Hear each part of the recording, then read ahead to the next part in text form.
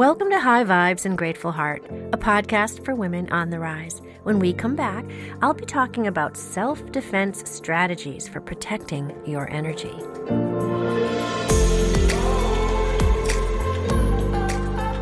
The past few months have felt like a tumultuous riding of the waves for many of us who are sensitive to energy.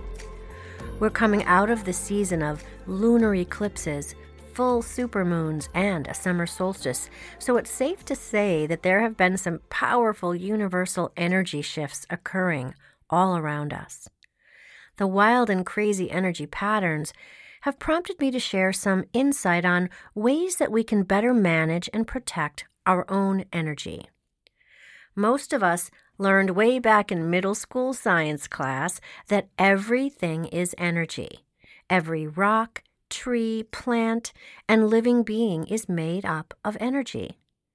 But what they don't teach us in school is the way in which we show up and interact with one another's energy fields as human beings, and how that can have a really major impact on how we feel and experience the world around us. Whether you consider yourself an empath or not, learning how to tune in and manage your own energy and respond to the energy of others is a necessary superpower. Maintaining balance in our own lives and in our relationships is an ongoing practice of learning how to protect yourself and your energy in all different kinds of situations. There are definitely some basic self-defense strategies that a person can learn and to help stay balanced and well. It begins with an awareness of your own space and your mindset, and a conscious decision to keep your thoughts and your emotions positive. It's also about shielding yourself from negative energy, which can include people and circumstances. And finally, it's important to maintain an adequate amount of mental, physical, and spiritual energy of your own so that you avoid this energy depletion or burnout that can occur when too much of our own energy is going outward to others. Some simple self-defense strategies include being aware of the energy around you. Sometimes energy protection is about noticing how other energies might be triggering you in some way. If you find yourself feeling ignited by someone else's vibe in a negative way, like feeling anger or stress or frustration, simply use whatever it is that's coming up for you to reflect on where that matching energy lives within you.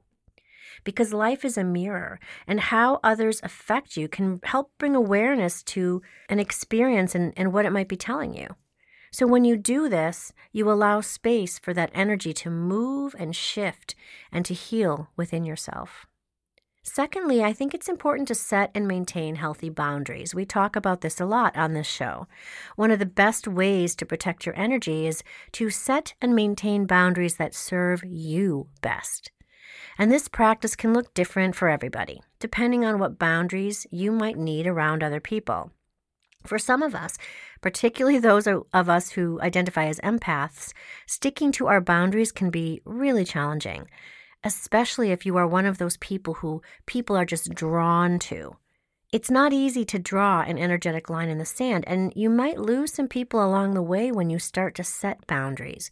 But your own self-preservation is of the utmost importance because empathy without boundaries is self-destruction. Third, it's important to allow yourself some space to recharge. Give yourself the time and the space to recharge so that you don't run your own battery down to nothing. Energy burnout is real. I've been there, and I'm sure so have most of you. So you need to do whatever you can to preserve your own energy and fuel up your reserve, whether that means more time alone or maybe just spending time with others who you know support and replenish your energy levels instead of draining them. Fourth, visualization. When you start to feel an energy vampire close by, stop to pause, close your eyes, and visualize yourself in a white light or a bubble that cannot be penetrated by anything outside of you. This exercise will help raise your vibration and shield you from that negativity that you don't want a part of. And it helps you to neutralize the negative vibrations that are trying to seep their way into your aura. This white light visualization can also be used to reset after encountering others' energies. You can also take a shower and visualize the water washing away all the energy that you've collected throughout the day and just watching it go down the drain forever. You can also work on grounding. In today's culture, most of us spend our days with our nervous system in the sympathetic state, a fight or flight mode, which impacts our energy and how we are affected by those around us. So the best way to stabilize your nervous system and to protect your own energy field is to find ways that you can ground yourself. Maybe it's meditation or breath work, going outside and taking a walk in nature, or digging in the dirt and doing some gardening. I know for myself, I've been recently practicing Qigong, and it's been amazing for me to just take that time out and feel fully embodied and grounded in the practice. And then, of course, there's that attitude of gratitude that we talk so much about. When you encounter someone who has an aura of uncomfortable energy or a feeling that just makes you feel off-center, kick into gear that gratitude practice. It will help diffuse the situation. We all know gratitude is a high vibrational, powerful emotion that can help lead to an immediate energy shift through thoughts and feelings of kindness and love and compassion. And of course, we all have that toolbox of essentials that might include sage or crystals or sprays.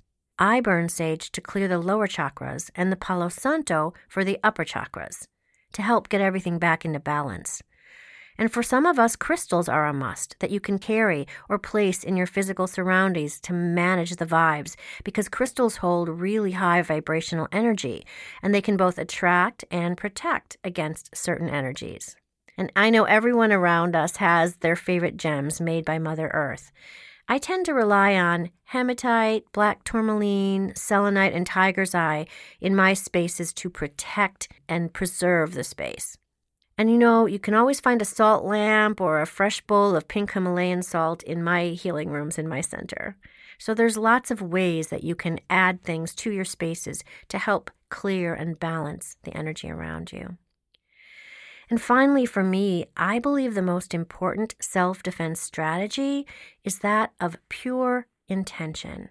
I hold in my mind and my heart the belief that my thoughts and actions are the highest and best for myself and for others, and that good intentions always beat out the bad ones.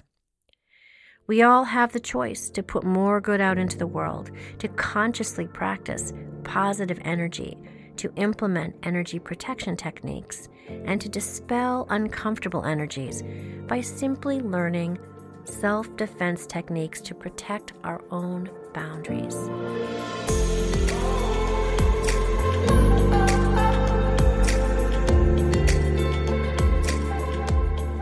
Until next time, I encourage you to practice high vibes and keep a grateful heart. With love, Jen.